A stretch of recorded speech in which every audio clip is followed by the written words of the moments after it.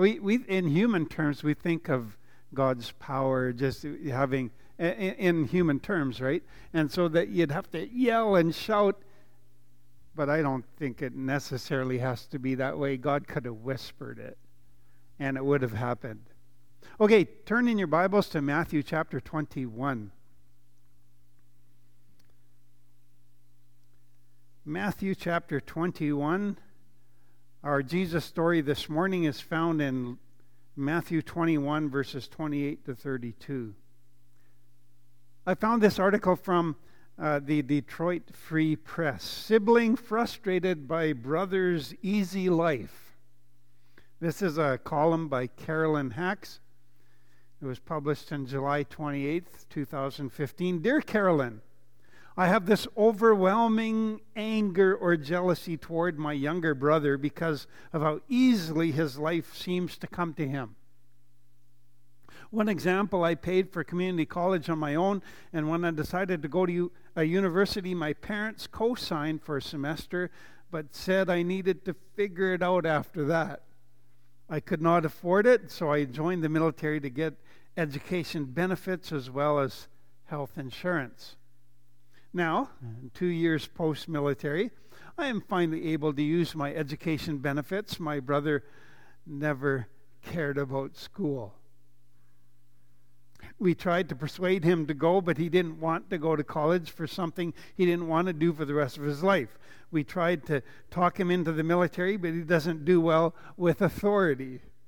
So, now my military father is going to let him use some of his education benefits.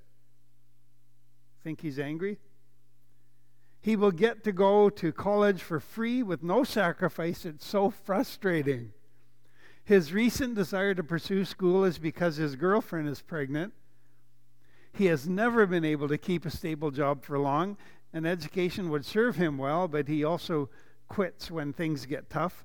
I had to sacrifice so much to just be able to afford to go to school. But he just decides he thinks he maybe wants to do something like human resources or accounting. Ha! If only you knew him. And snaps his fingers and voila! College at your command. Doesn't seem right. And then he signs the note, sibling rival. Sibling rival. He's not very happy. Brothers are different, aren't they? In families, you can't, brothers are so often different. Two brothers opposite, it seems here in this letter. Throughout history, brothers have been different. I grew up with brothers that were twins, and they were different. They were so different. It was Vernon and Alan, and they couldn't be more different. They were twins, but they were not identical twins, obviously. One was a giant of a man, and in school we called him Horse because he was so big.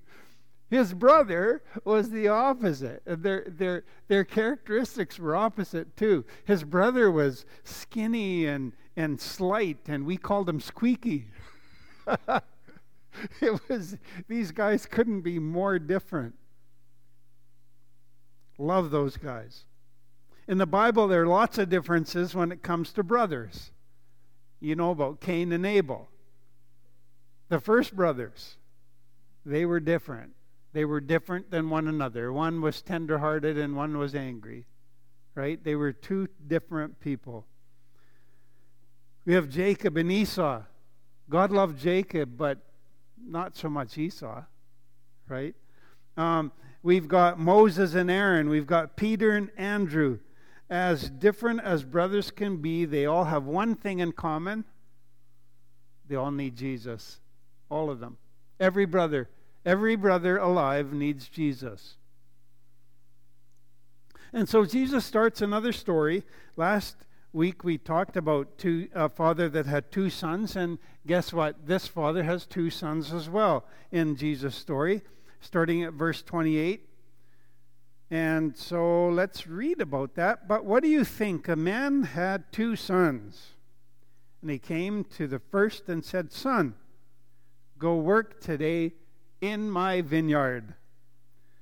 He answered and said, I will not. But afterward he regretted saying that, and he went.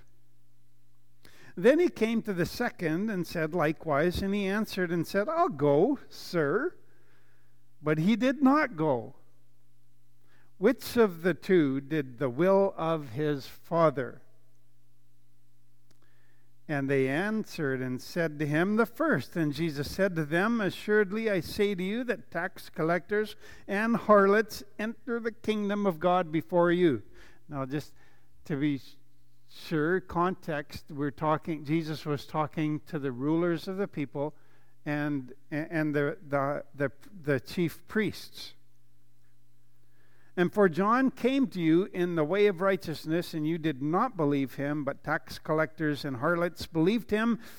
And when you saw it, you did not afterward relent and believe. Love this story. Love this story. I'm going to look at four things. We're going to look, as we usually do, we'll look at the context of the story. Then we're going to look at our work, the evidence, and our challenge. And so first of all, the context. Once again, it's so important to understanding the story and the timing of the story. Context. Immediately before, that is verse 23, the chief priests, it says, now when he came into the temple, okay, this is just a wider context than that. This is Jesus' last week of life before he is crucified. And so just please note that. Now when he had come into the temple, the chief priests and elders of the people confronted him. He was confronted. They confronted Jesus. Now why would they do that? They confronted Jesus rude. They were so rude. Jesus was teaching, and they challenged him as he was teaching. Who would do that? It's rude. Hey! Right in the middle of what he was saying. Right? When I was at the nursing home a few months ago, they felt I was doing wrong by not wearing a mask while I was singing, right? But they had the decency, and I appreciated it, until I was finished my song before they said anything. Right? And that's the right thing to do. They didn't wait until Jesus was finished his teaching. They just disturbed him right in the middle of his teaching. And then, but the context goes further back than that. And I want to make sure you know the complete context. Verse 18, now as they were heading to the temple, it was in the morning, and he was returning to the city. He was hungry. Jesus was hungry. And so he had come in the day before. Jesus had come in on a donkey. Everybody was shouting, Hosanna, here comes the King. Yay! And then the next day, he comes. He's hungry in the morning. I guess it wasn't bed and breakfast, it was just bed overnight in Bethany, right? So he was hungry, and he sees, it says, in seeing a fig tree by the road, he came to it and found nothing on it but leaves. And he said to it, let no fruit grow on you ever again. Immediately the fig tree withered away. The disciples saw it and marveled. They go, wow, what does that mean? Right? And so Jesus is hungry. Now, I've talked about this before in Mark chapter 11, verse 13, and it's just amazing. Mark lets us know a little secret. It wasn't the season for figs. That's what Mark says. It wasn't the season for figs, and so why in the world did Jesus go over to the fig tree and expect anything from it? Right? Why? There's a message here, I'll tell you. Oh my goodness. And we'll come back to it. But and so just before this now, okay, just before this, Jesus upsets the tables the day before in the temple. The money changers. Okay? And so do you think the priests and those, do you think they were angry and mad and confused, and do you think they felt slighted by Jesus for coming into their territory? They figured it was theirs, it belonged to them. You come into our turf and you do that. And so they were confronting Jesus because of all of that. Jesus had, the day before, had upset the money changers and said, my Father's house is a house of prayer, and you've made it into a den of thieves. Well, I think they were offended. Now, why is that? Because, now, why would Jesus do that? He literally drives home the issue. Jesus' quote is the perfect answer in verse 15. But when the chief priests and scribes saw the wonderful things that he did, this was Jesus' answer. This is Jesus' answer to upsetting the tables. They said, eventually they say, by what authority do you do this? Right, the next day, by what authority are you doing all of these things? But I love Jesus' answer. It's not even a verbal answer, it's a demonstration. Jesus' answer was a demonstration, but when the chief priests and scribes saw the wonderful things out in the temple, what he did, and the children crying out in the temple, he was healing. That's what he was doing. Jesus went and healed people. Right? People came to him and he healed them. And when they saw this, they couldn't say anything. Right? They just said, we've got to back off. And then the next day, they just couldn't handle it. They just couldn't wait any longer. Now, the Pharisees, along with the lawyers, their lawyer friends, they complicated everything. Absolutely everything. It's not supposed to be difficult to come to God. It's not supposed to be, and yet they complicated. Roger Himes, Esquire, a lawyer, gives an example of how frustrating this can be for the common person, even today, when you complicate things. And you all have heard of crazy lawyer language that is kind of dumb. Here's an example. If you wanted to give somebody something, you would just say, here, have this. Right? That's what you'd say if you... For instance, let's say you wanted to give somebody an orange. Just a simple orange. You would simply hand it to them and say, here, I'm giving you this orange. And everybody's happy, right? Oh, thanks. Thanks for the orange. I was really hoping you'd give me an orange, right? And then maybe the other person maybe talks, but this is how a lawyer would give somebody an orange. This is... I hereby give, grant, bargain, sell, convey, quit claim all my right, title, and interest in the concerning this chattel, otherwise known as an orange, together with all the appurtenances. Okay, never mind. I practiced that word too, and I can't even get it. Okay. Thereto of skin, pulp, pip, rind, seeds, and juice for the use of the beneficiary to himself and his assigns and personal representatives in free, simple, forever.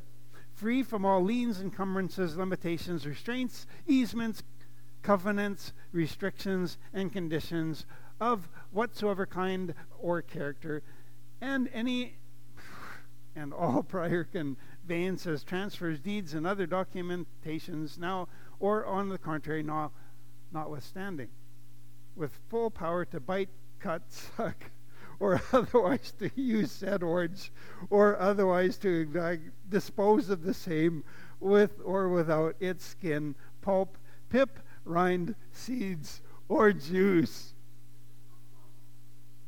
And the person says, no.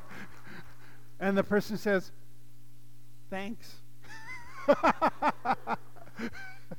Right? Thanks for the orange. I know a lot of people that how they deal with over-the-top legal issues, requirements, paperwork, whether it's at the elevator or whether it's in the oil field. Right? And I know there are some things that just are so over the top and so crazy as far as paperwork and requirements that people take shortcuts. They copy and paste instead of filling it in. They don't even know what the paper says anymore. They just fill it in according to what they did before. They don't even read it anymore. it doesn't mean anything. It's not doing what it's supposed to be doing. It's lost its purpose. Or they complain, or they actually quit. I know people that have quit their jobs because the paperwork and the requirements to do the job are so strict and stringent that they can't get anything done, and they're so frustrated they just quit. They go find something else to do. No wonder Jesus said, "Come to me, all who labor and are heavy laden, take my yoke upon you." Why? Because my yoke is easy and my burden is light. Jesus said, and the reason he came up to this tree and this fig tree, it looked beautiful, and from a distance there were lots of leaves, and it's, it might have, could it bear fruit? It couldn't. And it represented the law and what the Pharisees and the scribes and the religious leaders were trying to do. They were trying to earn their way to God. They were trying to do the works of God in their own willpower without the Spirit of God. You can't do it. And so the chief priests and elders want to know who gave him the authority to do these things. What things? Change everything. You're changing everything. You're healing people. You're teaching stuff. We don't know what you're doing. So that's the context. And the immediate context is even better. Jesus says, by what authority are you doing these things? And Jesus answered and said to them, I'll ask you a question, which if you tell me, I'll answer yours. The baptism of John, where was it from? From heaven or from men? And they reasoned among themselves, saying, if we say from heaven, he will say to us, why then did you not believe John? Why didn't you believe him? But if we say from men, we fear the multitude because all of these people believed him. Right?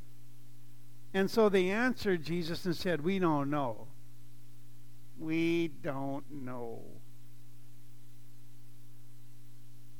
And so Jesus said, I'm not going to tell you then, but I'll tell you a story. So to our story, what I want you to notice is that the father expected both of his sons to work. The father expected both of his sons to work. And it's no stretch at all to believe that God expects his children to work in his kingdom. If you are part of God's kingdom, God expects you to work. Or, if you want to put it in our context, it's absolutely no stretch at all to believe that believers are expected to work or serve within the church they attend. Listen to Paul's description as to how the church is supposed to work. I want to read this from the Passion Translation and 1 Corinthians chapter 12, verses 12, starting at verse 12. Just as the human body is one, although it has many parts that together form one body, so too is Christ. For by one Spirit we were immersed and mingled into one single body. And no matter our status, whether we are Jews or non-Jews, oppressed or free, we are all privileged to drink deeply of the same Holy Spirit. In fact, the body is not one single part, but rather many parts mingled into one. And so if the foot were to say, since I'm not a hand, I'm not part of the body, it's forgetting that it is still a vital part of the body. And if the ear were to say, since I'm not an eye, I'm not really part of the body, it's forgetting that it is still an important part of the body. Think of it this way. If the whole body were just an eyeball, how could it hear sounds? And if the whole body were just an ear, how could it smell different fragrances? But God has carefully designed each member and placed it in the body to function as he desires. The diversity is required. I love that. A diversity is required. We're not all the same, but we're united in Christ. A diversity is required. For if the body consisted of one single part, there wouldn't be a body at all. So now we see that there are many different parts and functions, but one body. Do you remember the name Larry Walters? You ever hear that name before? I've told this story a few years ago. I love this story. It's one of my favorites. He was a California truck driver, and he had always dreamt of flying. He wanted to fly. His yearning was so great that, according to him, he said that if he never accomplished flight, he would have certainly ended up in the funny farm. That's what he said. I would be in the funny farm if I couldn't fly. And so Larry recalled a time when he was a boy. He saw water balloons strung, or weather balloons strung up at a army surplus store, and so he got this idea. And so at 11 a.m. on July the 2nd, 1982, he would take flight from the backyard of his girlfriend's place. And what he did is he tied 42 8-foot helium-filled balloons, weather balloons, to a lawn chair. And he tethered the lawn chair onto a Jeep. Right? And then he got on. And he packed his sandwiches and a BB gun so that he could shoot them out, to descend, when he was done flying, when he was done having his fun. And the lawn chair he had at like 45 degrees, so that he would be comfortable and relatively safe. 42 balloons, right? But guess what? As he climbed into his chair, the tether snapped, and before he was ready, and like, whew, he went sky high, 16,000 feet in a matter of minutes. I mean, that's where the air traffic is, right? And as a matter of fact, as he was flying over Los Angeles, a pilot said, there's a guy in a lawn chair flying by here. And so he knew he was in trouble. I mean, this was way higher and way faster and way more dangerous than he had suspected. And then starting from the outside, he took his time because he was afraid that if he shot balloons on one side and not the other side, then it would kind of tip him over and he would be in danger. And so he started shooting balloons out, or weather balloons, and then in all the excitement, he had his beverages too. Don't forget that. He had a beverage container. You got to have a beverage container if you're going to do that. Don't forget that. Anyway, in his excitement, he dropped his gun. And so eventually, he had ballasts. And so and the way he did his ballast, he had gallon jugs of water.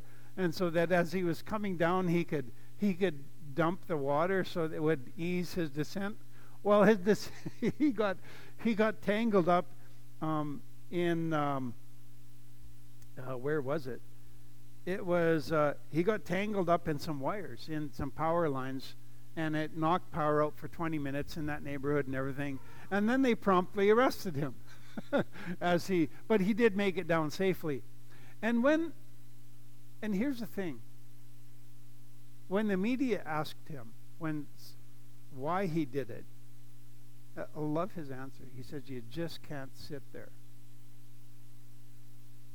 You just can't sit there. And I wish the members of the church would hear that message and hear it loud and clear. You just can't sit there. You can't. I remember a church I was pastoring in Saskatchewan, and I remember talking to a guy. He was in his 80s, and I asked him if he could volunteer for some stuff. Like, because in your 80s, you can pray. I mean, there's lots of things you can do if you're in your 80s, right?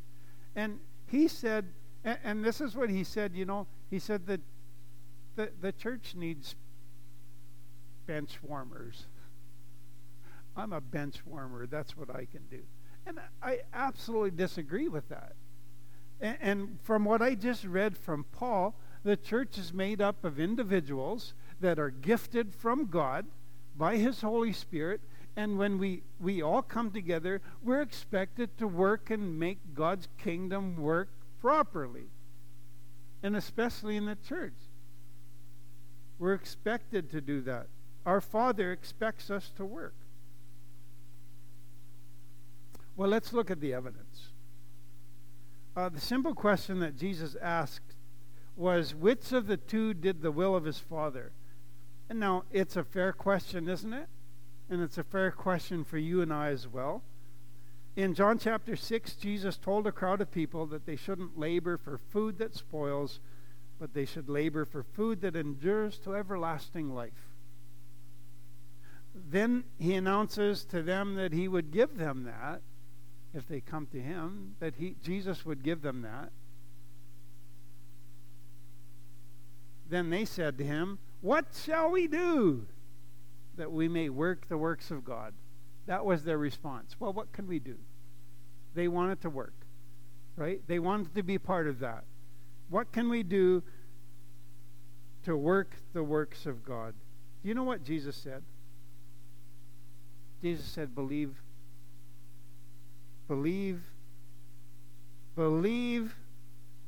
in him whom he sent. Who is that? As Jesus. Believe in Jesus. Believe that I'm the Christ. Believe that I'm the Savior. Believe that God sent me. That's your work. That's what you need to do. And so if we put this into the context of Jesus' story, that is, if we see Jesus' question as, which of the two did the work, believed in Jesus, believed in his purpose, his death, his resurrection, his sacrifice. So which of these two did the work of his Father? Believed in Jesus. Then the question becomes very personal for us too, doesn't it? And so when Jesus asked the question in the first place, there were only two possibilities. There was one son who said that he would work, but then he didn't. But there was another son who said that he would not work, but then he did. That was the first son. He said, I'm not going to work. I don't want to work. It's too hot outside. My skin might turn to leather, suntan. You can't have too much suntan. Now, here's where it gets really personal. If you were in Jesus' story, which son would you be? If you were in Jesus' story, I know the answer for many of you. Do you claim to be a follower of Jesus but not do what he says? That'd be the second son. Oh yeah, I'll work. But then you don't do what he says, right? You don't do what he asks. Or are you the son who repented and did what was asked? Now, if someone asked me what I felt the biggest problem facing Christianity in our time was, what do you think my answer would be? If somebody asked me,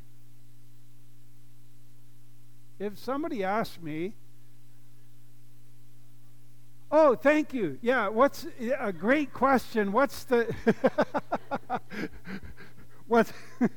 what's the biggest problem facing Christianity in our time? Thank you. That's a great question. I want to answer that.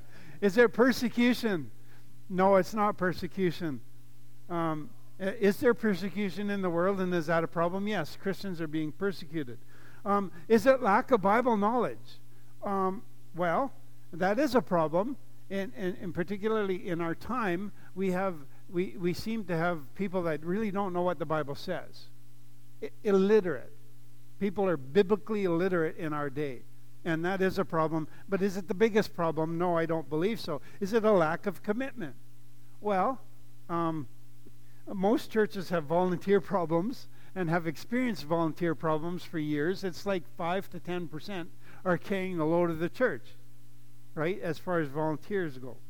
And then, but no, that's not the problem. Is the church culturally irrelevant? Well, people think so that are outside of the church. But forgiveness through Jesus is more relevant today than it ever was. We have forgiveness through our Lord Jesus Christ. That is a relevant message. It's never not relevant. The number one problem in Christianity is our habit of not living out the gospel. It's saying one thing but doing another thing. I believe that's the number one problem facing Christianity today. In an article titled 10 Words for Saying One Thing and Doing Another, I love this. And get this. This is by Martin Lasson, and the article is supposed to help writers describe people like this. It's a writing form, right? And so to help you as an author to describe people the way you should describe them with words. And so he's got 10 words. It's just sad that I can use this to describe Christianity. So he's got 10 words for people that say one thing but do another. And the first word is contradicting. Now, usually done for personal gain, both statements can't be true, right? Contradicting. And a lot of Christians contradict what they say with what they do. Hypocrite. The Cambridge Dictionary says that a hypocrite is someone who says they have particular moral beliefs but behaves in a way that shows that they are not sincere. Unreliable. You know, I remember my dad saying that it was really difficult to hire Christians one time. That's a sad statement, isn't it? It was difficult to hire Christians because they were unreliable. That's what he said. And so somebody who is unreliable, according to the Cambridge Dictionary, not able to be trusted or believed. The fourth word is liar. No one wants to be called a liar. Associated with the father of lies, you are, if you say one thing and do another, you're a liar. Right? You're living a lie.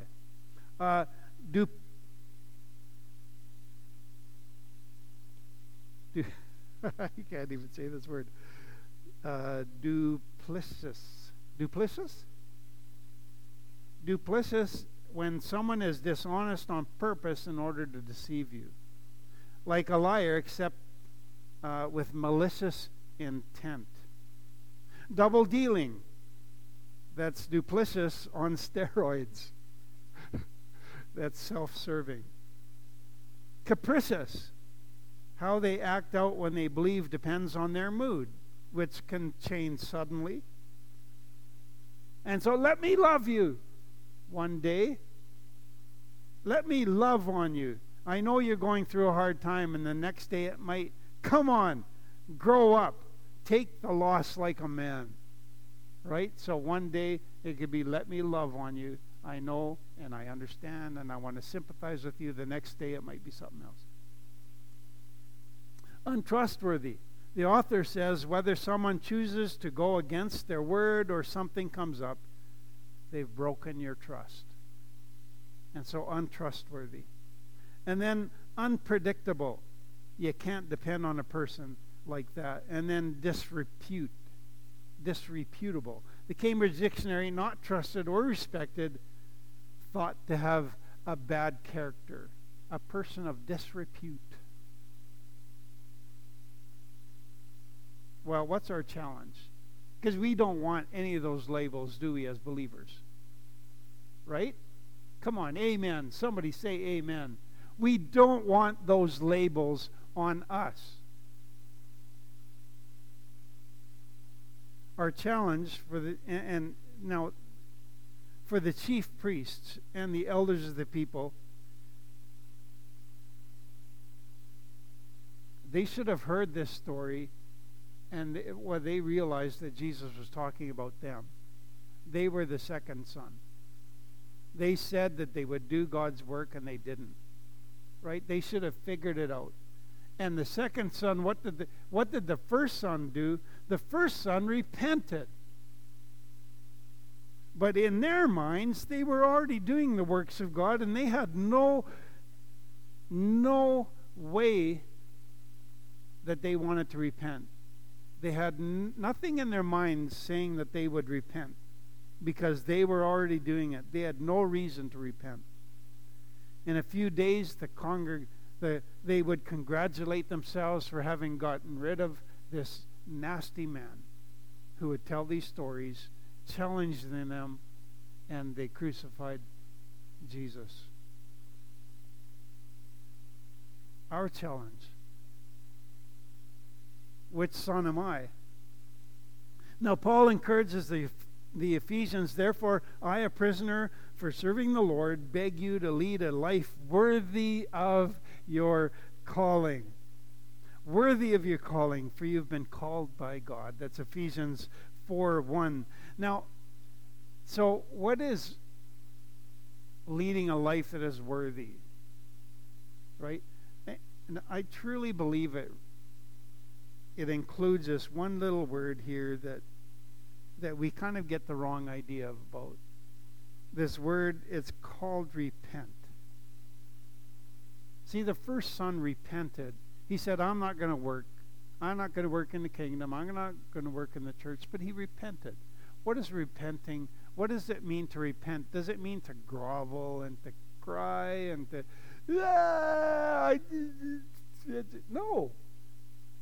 No, that's not... See, we get the wrong idea of repent. We think of repenting as maybe a Billy Graham crusade and people coming down and weeping, and it can be that. That absolutely can happen. When you discover that you are unholy and Jesus is holy and he still offers you forgiveness, there's something happens inside you that maybe the floodgates will open up and maybe you will cry. But maybe not. Repenting means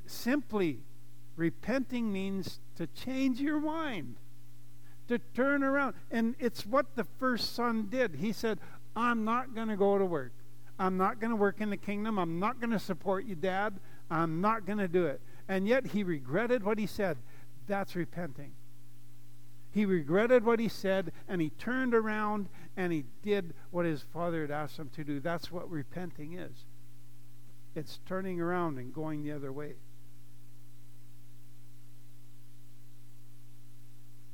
Dear sibling, this is the answer to the story at the front about the guy that was really mad at his brother because his life seemed so easy. Dear sibling, would you want this easy life if you could magically trade? I wouldn't. He's on a road that's ultimately so much harder than yours. If I could choose your path or his, I'd choose yours without batting an eye.